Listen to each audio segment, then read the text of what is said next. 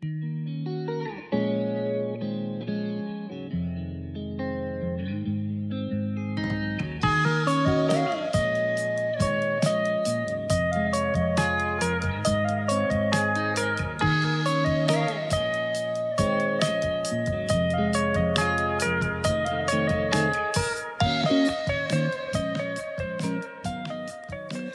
back to Enya. This is Santos here, sitting with Fire and Diab. He's this month's feature on as an artist, and I'm here right now. We're doing a little podcast version of this with the artist. I just want to thank everybody for tuning in. I want to thank you, Fire, for coming in and talking to me. How you been? I'm good, thank you. Thank you for having me. Sweet. So you're our third artist so far. Yeah. You know, we're still very young. We're still learning and kind of moving along this first year. And I had a couple people kind of just look at your feature, and the first kind of glaring difference from what I've done so far is we've had a couple painters, you know, good friends of mine too, and you come in here also with some of that studio knowledge, but we're very much focused on like the digital aspect of your work, just because of the things that you're focusing on right now, and I guess just your workflow and what you're doing. So that's kind of the reception we got, and I feel like most people focus on that, but they do like the work you're doing. I hope someone likes it. I've liked some of the stuff you do. Specifically want to kind of allude to some of that B-roll that we use, just because I kind of enjoyed, you know, looking at that and playing some of it. So right off the bat, just between the time that you and I met and kind of filmed all this stuff and put this together, what has happened in the time that's passed after?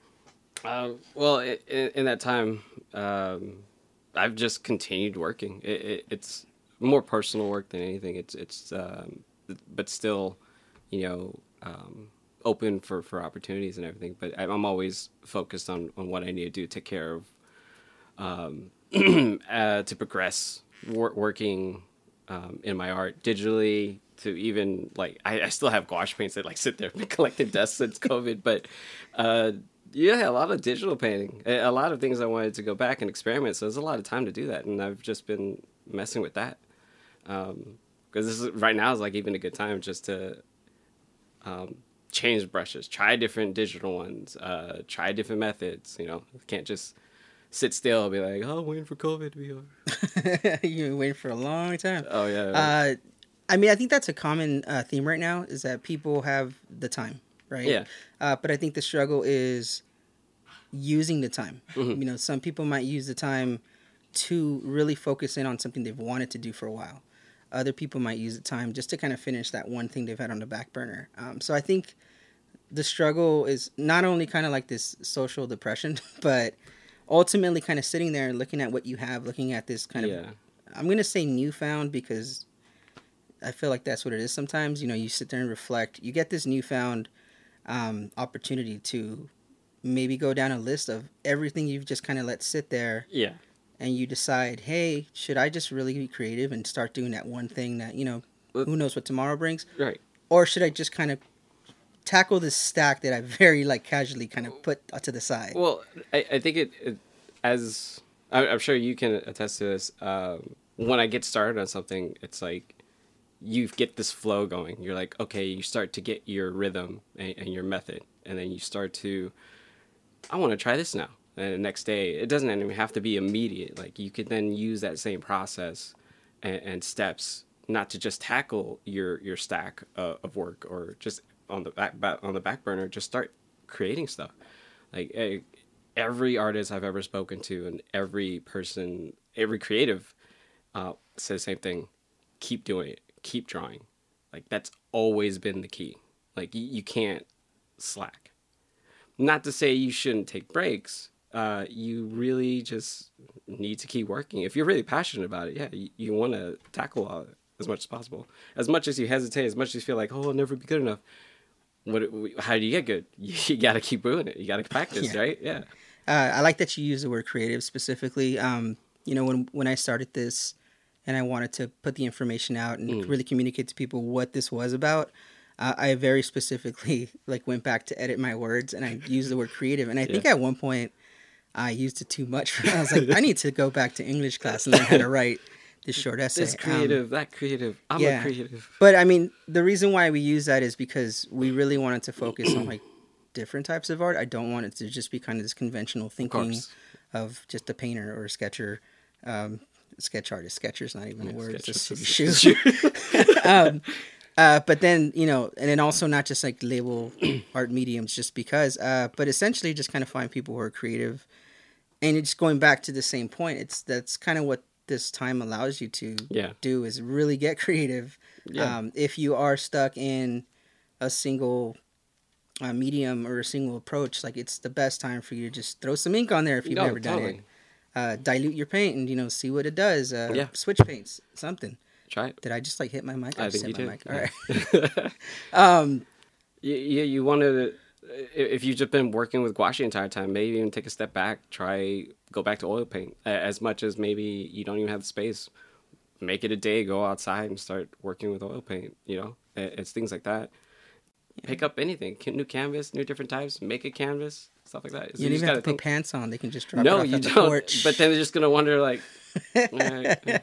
Just wait till they drive off enough, but you got to be there quick enough for that lady who chases the Amazon truck because she wants to take your box. You know, so we focused in on a lot of your digital work, so I can assume that a big portion of you taking advantage of this time that you have, you know, it's a little easier, and I don't want to knock it to say that it's easy, but it is easier in the sense that you've mentioned this yourself. The ability to just kind of start working on your digital surface, you know, even if you start digitally and you just continue, it's all there. You know, you don't have to clean paint up. You don't have to mix paint. You don't have to prep your canvas. So I feel like that's a pro to that, you know, but going back to, you know, just trying to be creative and trying to go back to other things you've done.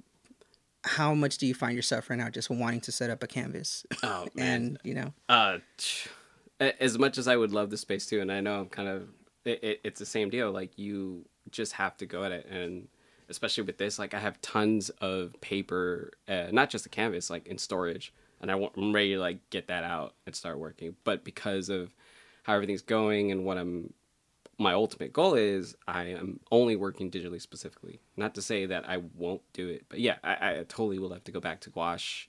And as much as I know we've spoken about this before, I hated oil paint, but I kind of fell in love with it. And that oil paint was the first thing that kind of helped me started to really learn how to mix color.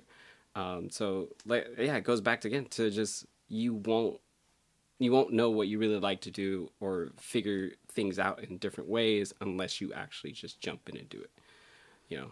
So you started off hating oil paint and eventually, you know, fell in love with it. I started off being scared of oil paint. Scared. I'm scared at the same time. Like, there's at one point in my old apartment, I had the worst ventilation system. Oh, I swear there was the one time I woke up just like the worst headache ever. But I kept everything at the window, you know?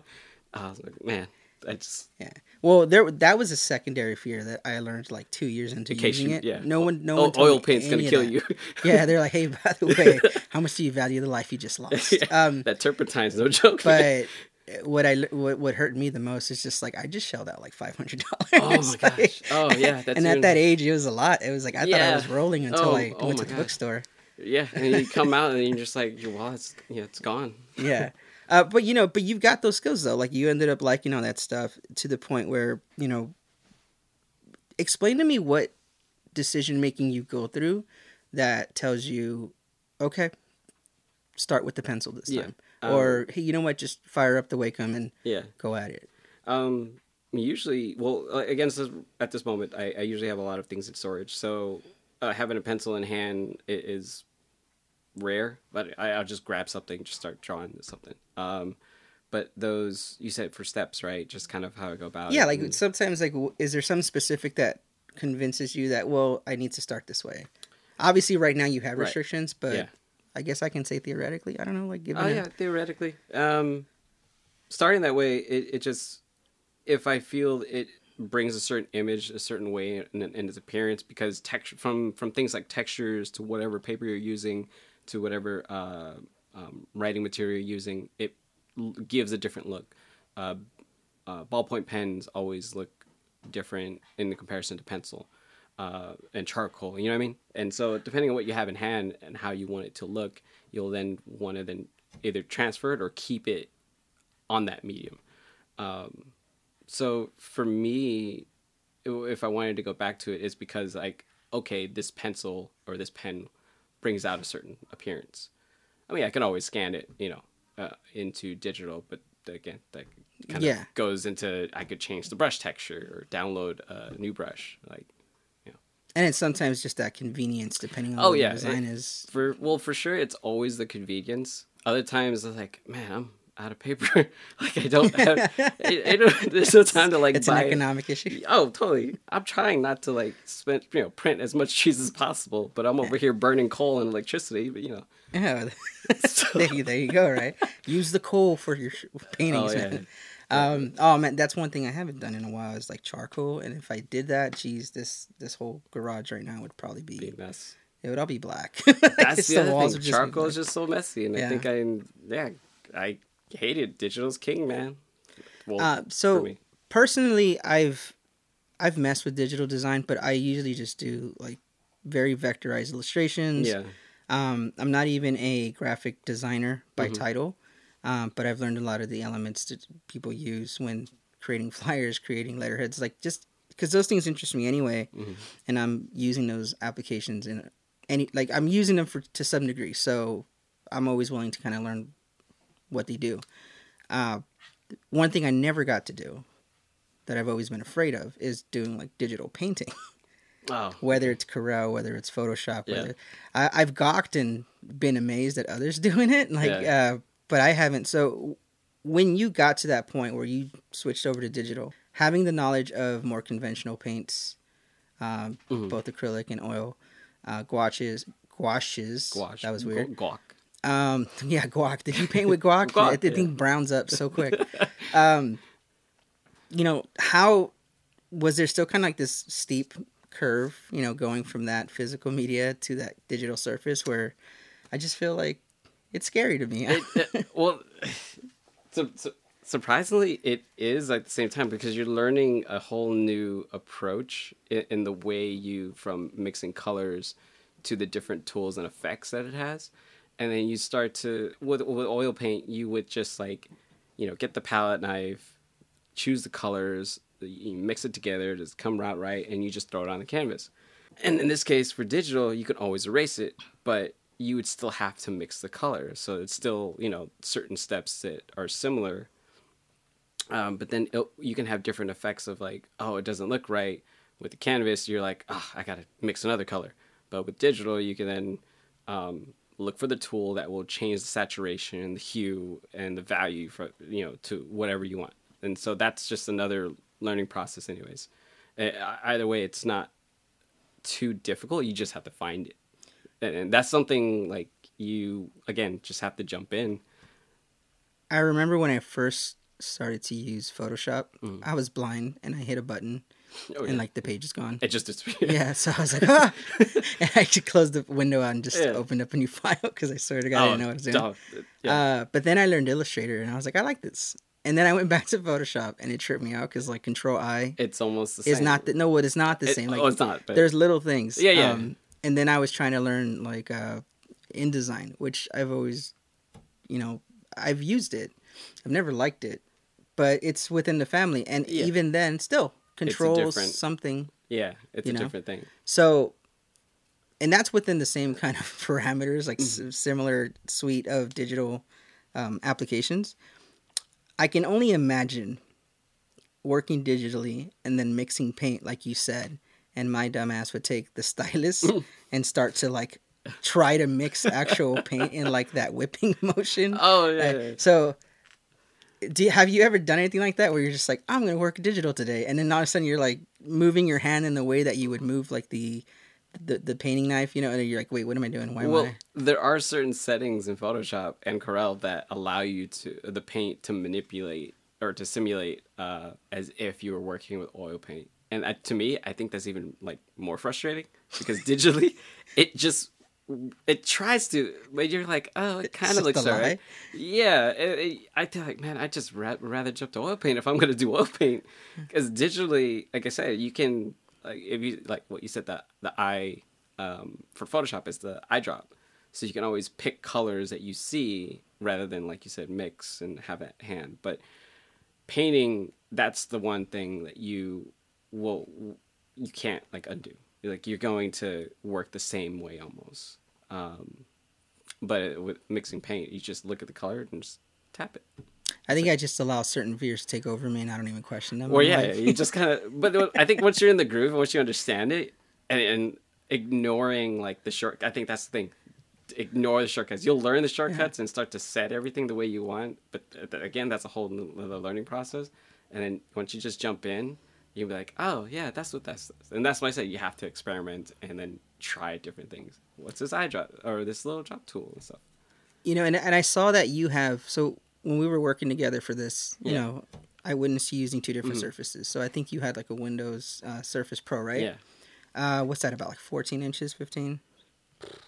I think, yeah. Yeah. About, yeah. So that's a pretty decent like surface to work on. Mm-hmm. Close to kind of a paper size. And then you whipped out the big boy, the Wacom. Oh so that's my baby. Yeah, that's the that's a desk you can live on, basically. It is. Yeah. It's like almost. So it's almost a down payment on the car, by the way. Yeah, I know. I tried one time, but I knew I wasn't going to invest my time wisely, so I decided to let go. You know, but those are still two different objects, you know, and I think most of my experience trying to work digital is going through like a Bamboo tablet, which there is no coordination between like your eye line and your actual hand. And I think that's a big reason why I just always struggle to cross that threshold. But in your case, you're basically simulating drawing and painting because you very much are working directly on a surface. And then that digital surface is there. So it's not like you're touching a random mat and then looking up at a secondary screen and then you know, maybe you're running a different ratio. Well, even before those, like I had the Wacom, the Cintiq, and it just, I had to get used to it too. Like again, you say like, oh, you just felt like you're mixing or doing something different, and it felt weird at first. I was like trying to I was looking up and down at the same time, just trying to like what the heck's going on. But yeah, it takes some time to get used to because even then, both the Surface and the Wacom touchscreen, or not touchscreen, just the larger monitor, it's just a big difference. Not just from the size, but from the texture of the pen to the touch of the screen. So it feels like, I feel like I'm like scraping glass over here, you know? So going from analog to digital, you've mentioned it's kind of a steep learning curve. Mm-hmm. But then also like going into a digital format and then kind of learning the tools, like that's part of that steep curve, but it's something else you need to learn after you kind of just get the gist of it. Yeah. And then going from one digital surface to the other is yet again like another adjustment. So you're basically just like levels of learning as you're going. Yeah, because there's so many different, not just Surface, because you have the iPad as well that has Procreate, not just the Wacom, but I think it's the XP Pen is one of them, and they all have different feels and different functionalities to them. But all of them just kind of essentially run either Corel or Photoshop, but in iPad's cases, Procreate. Yeah, I've had like two different just very off-brand versions of these surfaces to kind of like get introduced to it because I figured, you know, let's mess with things. Yeah. It's just, you know. I was thinking like an off-brand, and it's not called the Surface. It's called the Surface. The Surface or something. It's like the Italian version. The facade. There you go. The facade, like the one I put when I try to tell people I work digitally. Yeah, no, like I said, that's me, and I've mentioned it like 3 times. Like I'm scared. I kind of am scared. I get there, I sit there, and I just start to like look at myself, like, who you kidding, man? Like, but that's the joy of it. I think it's because if you really wanted to do it, because I've used Illustrator before, and I loved Illustrator, but then for some reason, when I jumped back into Photoshop, I was like, I forgot how to do these things. It was just totally different. Yet, like you said, in the same family, but yeah, you just gotta keep going. And you know what? I guess I didn't realize this, but this is kind of a story of my life. I guess I was the odd one in the class, or in the lab, wherever I was, because I remember one day working on a poster, and someone looked at me just in the middle of me working, didn't know this person. The guy's like, "You're using a mouse?" And it's just the weirdest thing ever. I was like, yeah, I'm using a mouse. I'm on a computer. What the hell do you want me to do? And I guess he was like, you're using a mouse on Illustrator. And I said, okay, that's the second time you kind of say that. Yeah. So what he was getting to is like everyone around me had like this little bamboo tablet just going away, like simulating brushes on. I was like, yeah, I don't know what to tell you, man. Oh, you said Illustrator, so you're using Illustrator. Yeah, and I'm using like the pen tool, using anchors, and whatever. But even then, people around me were just like, who uses a mouse?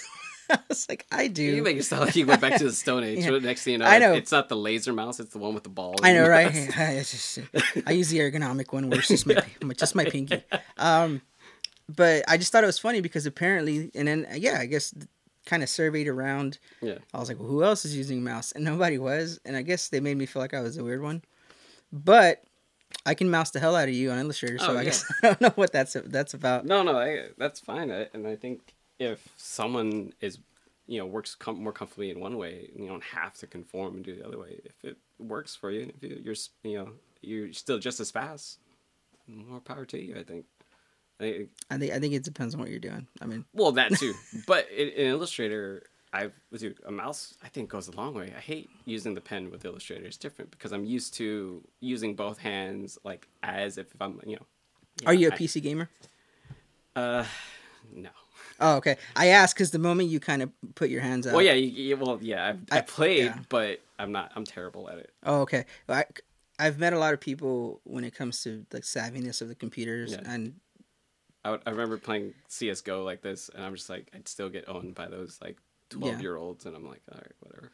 Yeah, I have a couple friends that are PC gamers. I didn't learn this till years in, and as I'm doing things on the computer, you can't help. Very different. Yeah. I was like, I know how to type. That's about it. And no, the reason why I asked is just because, like I said, you put your hands out, and I thought you were gonna get to like, I'm just used to like ASDF and So I was like, oh, he's gonna talk about his PC gaming. And you're like, no, I suck. Like, okay, no, I'm terrible. Terrible. Bad question. Oh man, So I'm just kind of listening to you talk about what you need to consider when you're kind of moving around, even using. And the reason why I ask you this is because, and I mentioned this before, as we were just kind of talking personally. There's always kind of been this divide between studio art and like digital art, or art and design. People consider things differently and they'll label it different. Quick little anecdote: working with the collective recently in college, we always try to get the community to get together and like do these student shows, and we'd like to throw these exhibitions. And there was always this idea that we would gather names, gather artwork, really design these shows. And there would always be this question towards the end where it's like, oh, well, so-and-so's interested, but they don't feel like they're invited. And I'm like, well, everyone's invited. Like, you don't even have to be an art major. Like, just come on in. Yeah. And I think a lot of that was, and it was usually someone who did digital art and design. And it kind of came down to that. Like, well, I didn't think I was invited. I just... these guys are all artists and they're studio guys, and I didn't know if they liked my stuff. And there were actually quite a bit of people that, especially people I know personally, like they do both, like because they don't consider them different things. They let everything kind of work together. And in your feature, we kind of talk about that, and even your process, just moving from analog to digital, given the opportunity. If somebody were to ask you, like, do you say yourself, yeah, I'm a digital artist, or do you just say, like, oh, I'm an artist? Like, how do you kind of use that language when you talk to people about your work? Well, and I think that goes in what you ultimately want to do. You don't have to necessarily say specifically, oh, I'm digital artist to anyone, unless you feel that's how you see yourself as. Not to say you can't do analog work. So I think it just all depends on who you're speaking with. Like if I went in for an interview or spoke with another individual at a convention who was working digital art specifically, I would tell that person, yeah, I'm a digital artist or concept artist or illustrator. Some might find it, I guess, awkward.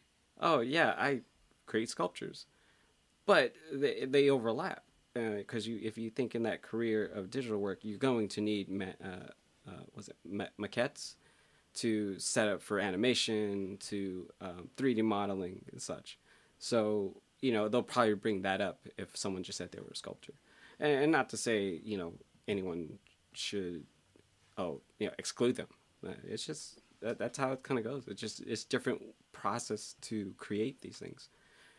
Whether it just be digital, it doesn't make a difference, I think. It's just... And you did mention before, sometimes part of the prep work, the things that might inspire you to use certain mediums, sometimes you feel like, oh, the pencil is really going to allow this to look a certain way as I develop it. Yeah, the analog, you're saying what it brings out or something like that. Yeah, like sometimes is your choice to use a certain medium specific to the type of meaning that you want the work to look. Yeah. Well, I guess not just look. Sometimes there's emotion involved. Yeah. Yeah, so working from analog, it has the same feeling, like you work with what you have because immediately the idea strikes you. And whatever comes out, and if it comes out the way you wanted it to, then that's what you're going with. And again, it's transferable both ways. Like you can always go to pencil and throw it on digital and continue with pencil, So it's for how it looks, you mean? I mean, if that idea strikes and it looks the way you want it to look, right there, right? It's just right then and there. It's the one thing where the lightning strikes, or lightning in a bottle. I was gonna say genie in a bottle, but that's a wrong artist. That's Christina Aguilera. Yeah. Well, okay. So I think you might have mentioned this before in personal conversations, but are you a perfectionist? Do you find yourself being that guy where you have to just let go of something because you're like, I've drawn this mustache 5 times? You too. I bet you too. I think any creative can relate. Like, they are a perfectionist because they know the ins and outs of whatever they made, and we're our worst critics, so we're gonna rip right into it because we're refining that drop shadow 5 times. Exactly. Because, like you said, that mustache, it doesn't look right. It doesn't sit right with me. Looks like a porno stash. I'm gonna change that, edit it, make him look more like Burt Reynolds, which is already a porno stash. Just change that completely. I definitely consider myself a perfectionist, and again, just like with every other artist, but I think you have to then just accept it at some point, not to be content per se, but you want to just push it as best as possible in the way you want it to convey what it is. From, if it's a concept work, it may not be the best, but it has to be readable, so that everyone sees it and be like, okay, I know that's a elf character that has so-and-so magic with this equipment. You know what I mean? It just has to read. As an illustrator, you have to be able to then tell a story. So yeah, certain levels of perfection apply to what you are doing in especially in an industry setting. You're obviously striving to meet. Oh, of course.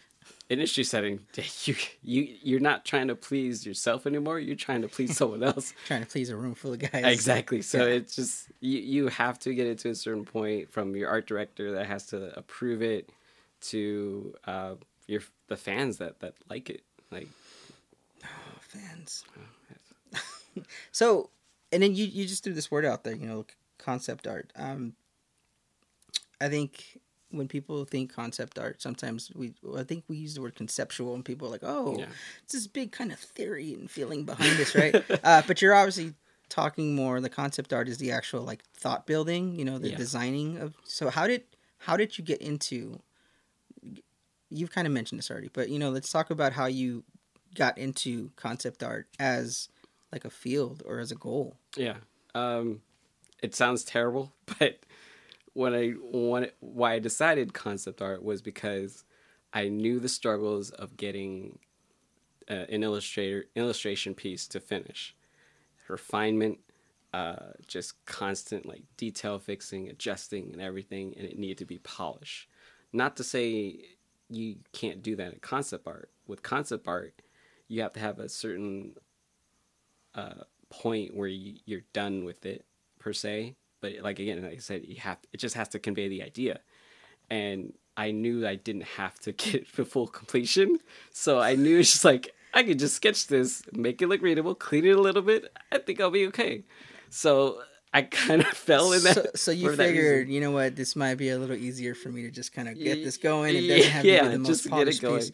No, but here's the thing though. So that doesn't mean you're just going to throw paint to a surface and be like, "Oh yeah, this is a field, and this is right. a No, community." no, it doesn't, because you go through different iterations from sketch, and then we spoke about that, from sketching to ideations to multiple ones, to then adding value, color, and so on, and that you have to make it look like something. You know, you can't just. So I guess technically speaking, it doesn't have to be the most resolved piece visually, but you kind of have a big task. You have to be able to convey the whole idea with like what you would consider a more roughed out kind of presentation. Yeah, because so if it's a character, you're gonna refine his or her face, but everything, the clothing, the weapons or armor or what have you, that's going to just appear, and it has to have that silhouette. It has to have like, okay, that reads as a staff, or that reads as this thing, weapon, or whatever. You know, you can't just like plop some color. You know, imagine this is a satchel. It's supposed to be this way. It's a Herschel satchel with a 5-zipper. No. A lot of artists, well, beginning artists tend to like, yeah, that's a sketch. It's rough. I like, no, what is it? You need to. Well, I'm assuming. I know I'm this way. Like, there's some things I get really well. I can learn fast, but the best thing for me ultimately is to have visuals. So if you're trying to show me, oh, hey, this is what I've designed. This is the concept behind this. This is what I'm trying to set a foundation for. You can say that all day long, but the more visual support, the more clarity you can show into it. Not to say polish, just it reads clearly as. That's a shoe. Yeah. You know, you don't want to just like draw like a foot that just has one toe per se. Yeah. Imagine a shoe. Any shoe you want. Right. Or you're not going to draw a character. It's obviously supposed to have 2 eyes, and you just draw an eye. Like, it's not supposed to be that way.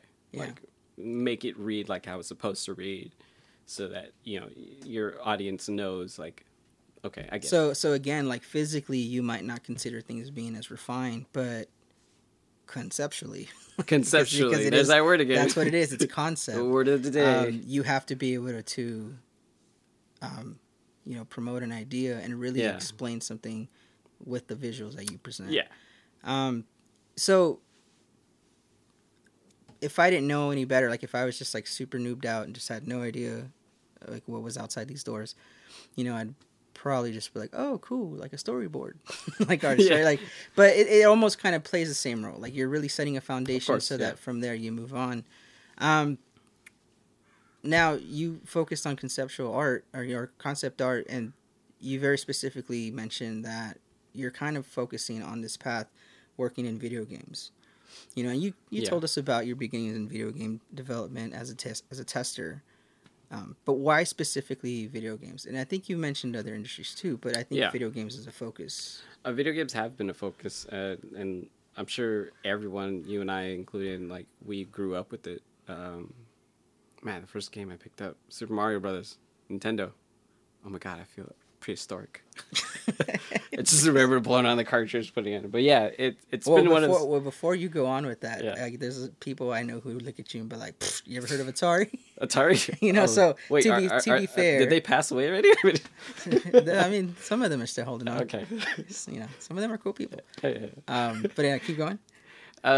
It's just the passion you grew up with. Like, I grew up with cartoons as well, but I didn't have this idea of, oh, I can get into animation, or even the process, I guess, would you say?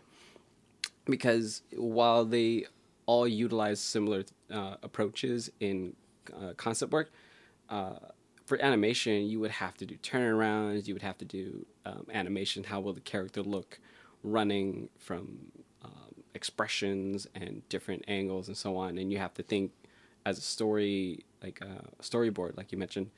Like, you have to visualize the how the animation runs. With video games, it's somewhat similar. There's some of those steps, but with video games, you just are able to create that idea. I can't help it. I sound like Rick Wright. Conceptualize the idea, and just again convey that just enough to where, okay, the modeler will be able to understand, like, that's what that is, and go about it. So that's where I think video games kind of just fell. I fell right into that. Yeah. Oh, I mean, I guess ultimately just a different type of development, especially with video games. It's very tech based. So, Oh yeah. I mean, there's still a lot of traditional illustration. You're and, thinking of like animation. how the character will look when jumping. Yeah. So yeah, there's still those things, but I think I've set this. I don't know. I feel like I'm being biased because I just like video games so much, and That's fair though. I mean, that's why you're doing it. oh yeah, It's like, you know what? I really like children's books, so I got into yogurt making. Like that wouldn't make any sense. So kids like yogurt, Go-Gurt. You ever had that? Oh my god, put it in the freezer, yogurt's a scam, dude. Any product that's like individually wrapped for no reason, it's just. Oh. Anyway, yeah. I mean, I grew up with video games too, and I can see how. I think both musically also, like when people look at video games and just go video games, it's like, I don't know, dude, like have you ever taken an 8-bit song and really like studied it? Yeah, that's it's speed metal. Oh my god, yeah, so dude, it's some amazing stuff it's going amazing. on. Same thing with the animation. I think I grew up just first thing I was drawing was cartoons, and the characters from like the video games that I played, so I can see how that can be a direct influence in like what path you're taking. Now when it comes to like your goals and working in video games, there's, when it comes to concept art, what's the range? Like, are you very specific about the types of games that like, is there like this is what I really want to do if like anyone just gave me the choice and I had first pick? Or is it just the idea of video games in general that you kind of have a broad like bowl of options? You're like, I'll do any of this stuff. Like this is all in my field. I'm definitely open to options, but specifically a type of fantasy game. I feel like fantasy you can. Actually, I don't know. I just fantasy seems to draw me. Like it just. Or do you draw it? Not. Oh. Think about that harder. Yeah, it's just fantasy. It's from magic to. I mean, you can apply that to even sci-fi, but for some reason, just fantasy kind of works for me. It's just, it's that classic idea. You're always thinking in the past. There's like different creatures from dragons, but then again, I feel like it's just the opposite end of the spectrum with sci-fi. I think it might be the opposite in the spectrum, but both extremes have like the same components. Weird creatures. You've got old dragons versus like new aliens. Aliens, right? You can easily have a space dragon. Why not? I think it's because we grow up with those folklore type tales. We weren't hearing tales about like. I remember watching Yu-Gi-Oh! And they had a freaking metal dragon, but it was still like coming out of a card, or like using some spell like kind of shit. Yeah, so it felt like magic with like sci-fi elements. And, there you go. Yeah. So all this sci-fi work, it's all just starting with these concepts. Or like you got to design these environments, you got to design these creatures. During your feature, there's a very specific slide that we kind of use, and there's like a troll creature that you created. I say troll. Yeah. I don't know if he's a dwarf or something else, but he's an enhanced human being. No, I'm just kidding. But he's got like a little like backpack on him, like a little axe or sword. Yeah. So that's kind of your starting point, right? You create your characters, but you got to create the accessories. You got to create those little details. Yeah. Kind of like you said, you can't just draw like a one-toed foot and say, just imagine a shoe. Like you got to present the package for us to know what the concept is and what we're moving forward. Yeah, your viewer has to see, like, okay, this character, and like I said, when you look at it, you're going to see those details. I'm like, okay, so he has a scar. Well, maybe he's a warrior, or he has some tattoos, or maybe he's a shaman, or a tribal, so on. So it's not just creating a character just to have a character. You have to give some type of backstory, and I think that's something I've gotten better at, because usually when I draw a character, I just like, yeah, it's a character in a fantasy world. He's just hanging out. He does things. Yeah. That's it. So, obviously, you got into game testing, and then it really opened your eyes to a lot of that development part of it all. Yeah. Other than that, like, if somebody were to, because you'll probably get somebody ask you, like, oh, dude, so, like, how do I get into that? Usually someone who's aspiring or someone who's just trying to figure it out. Those are the questions that they ask. Other than that direct experience of just being like, I was on the ground floor doing the grunt work for like a bigger development team. What else do you feel like you had to just really look into and like understand to say, this is how I can successfully kind of pursue this and know what I'm doing?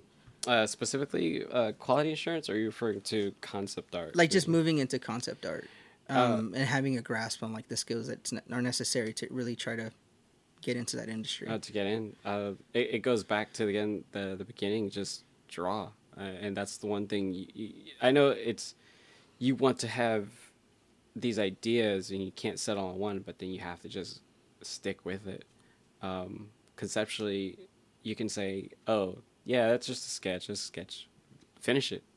Like not to polish, but get it, flesh it out a little more, and then do those things from a turnaround. If you know, like, okay, the industry needs turnaround characters for a fighter, do different fighters, do a big fighter, small fighter, variations of it really show that you just have more than one idea and one approach. So you're not just learning to like draw this one character that you've thought of. Like you're really trying to draw like the essence of that type of character. Oh yes, and those types of settings. Not stereotypes either, archetypes. So not just the Michael Bay stereotypes. Forgive me on the Transformer characters, but archetypes of like the reluctant hero. Which would be like a Venom character. He's the anti-hero. But you want to stretch it out, not just a big bulky guy. What if he's just smaller, So he's not just like an evil version of Spider-Man. It's like he's got to be able to... He has to be able to... play a role that's going to create that tension. Correct, yeah. Okay. So it's not just... You have to have... I'm not saying write out a whole backstory for the character. It could just be an NPC with a villager, but what does a villager do? He's either a farmer. If he's poor, where does he stay? How does he look? Or it could even be a she. It could be a troll. It could be so on. It's just you have to have those variations and the time to approach it differently and not just one thing. You can't be a one-trick pony, per se. So let me get this straight. You kind of stepped away from illustration because you didn't want to have to deal with like that fit and finish and all the detail. Right. But you got into concept design, which involves a lot of conceptual detail. But the thing is, a lot of it doesn't have to be polished. Like, you look at a lot of what we have now from Riot Games, League of Legends, a lot of their splash art and load screens are polished work, and that's for illustrators. But not to say they don't do concept work either. I'm pretty sure they do and have, but you could see how the level of detail and fine like work that they've done. So, similar to some painters who, they try to capture this narrative or they try to capture this emotion like on this canvas. It's always like this one solid flat surface. Yeah. And you have to kind of find a way to use all the elements and principles to convey a message, right? If that's what you're doing. And when it comes to concept art, like that's still your goal, right? You're trying to create these foundations that convey basically like a storyline. You keep saying it doesn't have to be polished, and I know that's more towards like the physical aspect of it. Like not every line has to be the sharpest line and all, but you have to have the same kind of storytelling ability. Like you just got to be able to present it. It's told slightly different, but it still has to be presentable. It still has to be clean. Like you can't, like, again, we could go back to like, oh, it's supposed to be a troll. I'm like, I don't see it. You have to at least convey that idea of how you want the troll to look. And again, those archetypes from, is he big? Is he small? Is it a female? What I mean? So. And then speaking of the industry, though, like the difference is their version of critique is not paying you. or just taking the job away. You know what? That doesn't look like a troll. Bye. Right. It's so competitive even now. Like there are tons of artists, and I'm not trying to deter anyone from it. It's just you have to stand out and be able to push those ideas. Well, I feel like you're kind of just you're reminding us like there's still this level of dedication you have to have. Yeah. It's very competitive. I mean, I didn't choose that. No, the concept life chose me. Yeah. No, it's competitive. But I think the only, maybe probably pulling away a little bit, you should only be competitive with yourself, because your work will speak for itself, and someone will like it.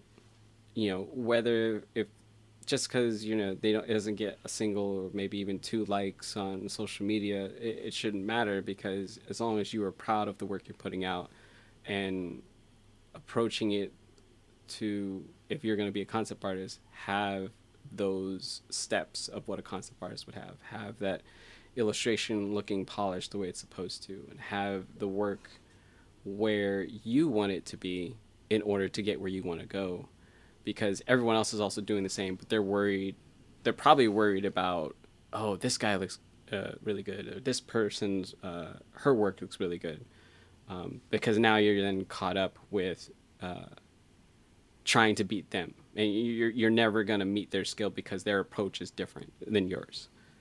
So I think you just have to keep working at it. So right now you're just grinding away, and you're just looking for that studio. Yeah. Yeah. Make my own studio, damn it. I mean, hey, but there is a project that you're working on with like-minded people. We vaguely mentioned your experience in the military. Yeah. In your feature, and you got together with other veterans. And what is the project that you're working on? Give us a gist of what it is you're doing. The lowdown about it is we want to utilize VR to help service members as well as veterans with PTSD, so that be able to have like a coping system. If they're at home, they can reach out to others and family members. So, like, where's the direct connection between, like all this concept work you've been working on and the new project that you and, your vet friends? Yeah, so concept work doesn't just tie in with just fantasy characters, video games, animation. It could tie to everything from film, TV, because ideas need to be conveyed and expressed. So in this case, I would be required to create that space that these service members and veterans will have when they're utilizing the VR system. So basically building that virtual world that they're going to interact with. Correct. All right. And then you just, obviously part of this process is, first of all, coming up with like what this environment's supposed to look like. Are we going to go for one aesthetic or another? I mean, right now where you sit, like, what is it that you're kind of like wrestling with as an artist and as a designer of these spaces? Well, this is where going back on the concept artist and not just doing one specific thing. You'd have to be open to different stories, different ideas. If you're just like, I love doing fantasy, I'm only going to do fantasy, well, guess what? Probably all those jobs are going to be filled up. You're going to need someone that's going to do sci-fi, Yeah. So you have to vary your work depending on where you're going. In this case, it's going to be open to different things, but it's a different approach to what I'm used to doing, and I have to like tackle that. Not to mention, like, what if you focus on one environment? Right. And at the end of it all, you just kind of force it because you're like, damn it, I've put so much into this. And then one service member's gonna be like, why am I in a fantasy world? Like, I don't know why. Can I get like my living room? No. What is this? I just want a bagel. Is that Frodo? Is that Frodo? Like, I thought I was going to the airport. Like, what is this? Yeah. I mean, that's cool, so I can imagine that. And this is very related to like kind of that video game ethos because, I mean, the text there, obviously the buildup is there.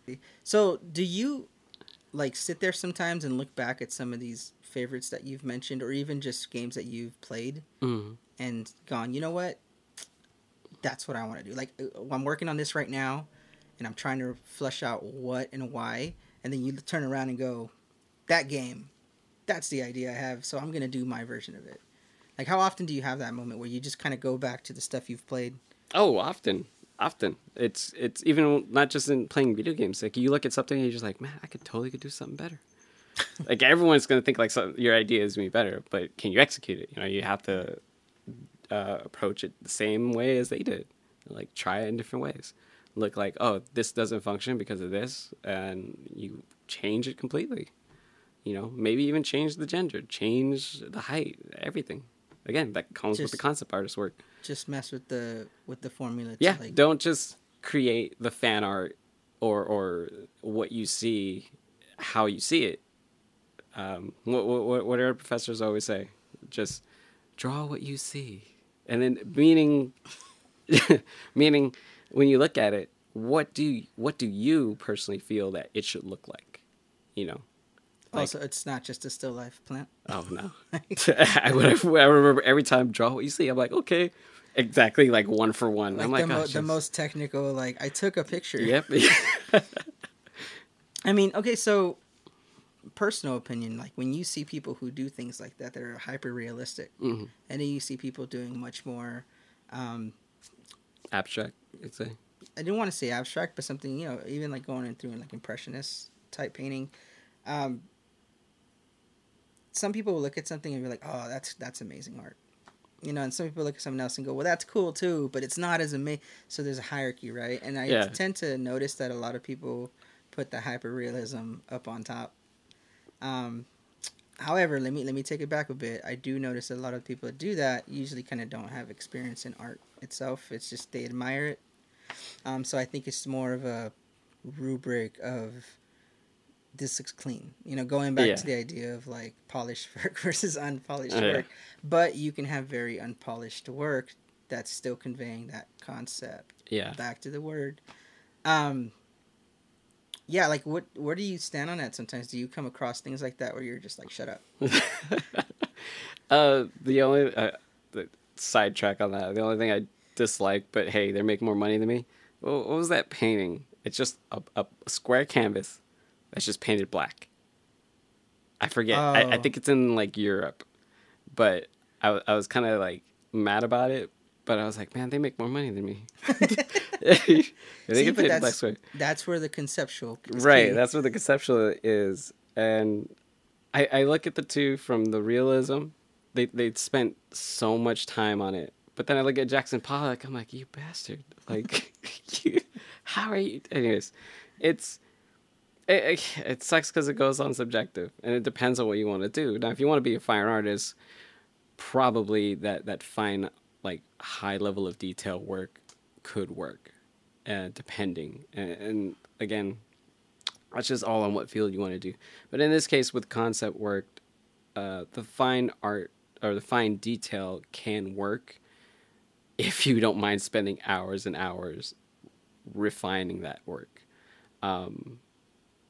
So let's go. What was the question? Go back on. Ultimately, like, it's not necessarily the artist doing just what the artist wants. So, like you said it yourself, there's a deadline. There's a room full of like board members to please. There's fans to please. Yeah. So sometimes it's not even a matter of like I prefer doing clean line work versus very like abstracted impression work. You're just like, dude, the game calls for this aesthetic. Yeah, like you gotta be able to pull it off and like tell me that story. Oh man, you have to. It just depends on what you're going for. Yeah. If you want to do the illustrator, then you have to do that fine work, but you have to get fast at it. You have to be able to convey those ideas, and it's just. I'm gonna tell you right now, one of my favorite video games out there, is Limbo. Oh, I first played Limbo. it on like Xbox Arcade. Yeah. And I have it right now too, on my Xbox. But I don't play a lot of video games, and I went like a decade without doing much. And then one day I sat down, I was like, "What's this game?" And it was amazing. I was just like, I got so like hung up on it that I found a discounted copy, and put it on my my MacBook. Yeah. Like 2 a.m, just sitting there, like, this is creepy. But like, I think the aesthetics were super pleasing. It's just this black and gray, simple. Yeah, and very flat. But at the same time, there was so much depth because just the way they treated the background, the way that they kind of gave that fog effect was so effective on such a minimal, on such a minimal canvas. Aesthetic, yeah. That's the kind of stuff that makes me go, wow. And I can care less for like Final Fantasy. Totally. But that's where, depending on what you're making and how your company wants to do it, with Final Fantasy, they want that level of detail. But then there's other Final Fantasies where there's small characters that look chibi, if I said that correctly, forgive me, anime fans, I'm sorry. But you look at Mario, he's just, shapes. I mean, simplified shapes. Well, now. Well, yeah, simplified shapes. But when you look at has anyone done a realistic Mario? I'm sure they have. probably looks kind of creepy, but It normally just looks like fan art because I think we all accept Mario as being kind of the simplified. Simplified. But again, it depends on what it calls for. I respect both artists. That's why I got mad about that artist painting that black square. But to be fair, he's richer than me. Yeah, she is rich. Makes me envious, but it's all what it calls for, and I think they deserve respect in many ways, because again, it depends on your field. I bet artists who drew My Little Pony were just like, man, who knew I'd make money just drawing colorful ponies? That yeah. I'm sure the bronies can agree. I had a boomer moment at one point a couple years back where I was like, what's up with all these like whack ass cartoons? Like they're so simplified and the shapes are ridiculous. And then I went back and saw like the Batman animated series. I was like, yeah, okay. It's very simple, right? I was like, what am I talking crazy. about? Like I watched the same crap. But it has those aesthetics. The difference was that my simplified shapes were like more squared. So then like these new shapes, I was trying to be all like possessive about it. Like you guys suck. But to be fair, I'm like, no, it's all pretty good. It just artist is an artist if you're gonna stick to it and you're really gonna put your all into it. Yeah, and it meets those criterias for certain artwork. Like My Fairly Odd Parents, like what was it? The main character is a square essentially, but you look at the other characters, it kind of matches. From their shapes of really tall, skinny legs and arms. It's that aesthetic, and you're still able to have these like even the backgrounds are all like jagged shapes. You know what I mean? Yeah. And that's where it works. And whether or not someone hates it doesn't matter. There's a group of people somewhere that like it. Cool. All right. Well, I think we've had a nice conversation here. I think we're just like going to start talking about like, hey, let's go back to cartoons and video games. Oh man, I can talk forever. Yeah, right. But it's going to make me feel even more old because then I have to start like dating things and. All right. Well, it's been a great conversation. And I'm glad I really got to dive a little deeper into like what concept work is. I think like when it comes to digital artwork and for people to understand what does it mean to do concept art, what does it mean to do really anything. I think people tend to just kind of look at digital art and go, oh, you're a graphic designer, right? So I wanted to kind of show that in your process, in your work, like you're still considering all the same skills, the same disciplines. This is the word I was looking for earlier. They all overlap. Yeah, and it's just a matter of, there's certain goals, there's certain aesthetics, there's certain, I guess sometimes it's the product you're putting out, but there's still like that same journey and that same build that you gotta like get together. Yeah. And I personally do like your work too, man. So thank you. I'm glad that I'm able to share it with people. I hope people find it interesting. I hope people contact you. If anybody has any questions and you guys want to talk to Firen, you guys can find him on Instagram at PDeabArt. And I'm gonna write that in text form just so that people can click on a link. So. DEABART. Yeah, that's his Instagram handle. And then you also are on ArtStation. Yes. Right, it's like ArtStation.com. There's only one Firen, so just type in Firen. So. You know what, man? That's what you say, and then you find that one other person. How dare you? I found a woman. We were friends for a little bit, but she kind of fell off. So. I think eventually there wasn't enough room for two Firens. So, but yeah, so go ahead and, follow him if you guys want to. Feel free to ask him questions. Feel free to reach out to him, even if you want to say good job, even if you want to say, I like your hair. I don't know. But thank you, because I hardly have hair. There you go, man. Make his day. So thank you guys for tuning in. We will see you guys soon. I'll see you again sometime soon, or just kind of hang out. Thank you for having me, man. This is really great. Anytime. And I hope you have a good day. I hope everybody else just have a good one. Be back. Wear your mask. Yeah, we're still in that.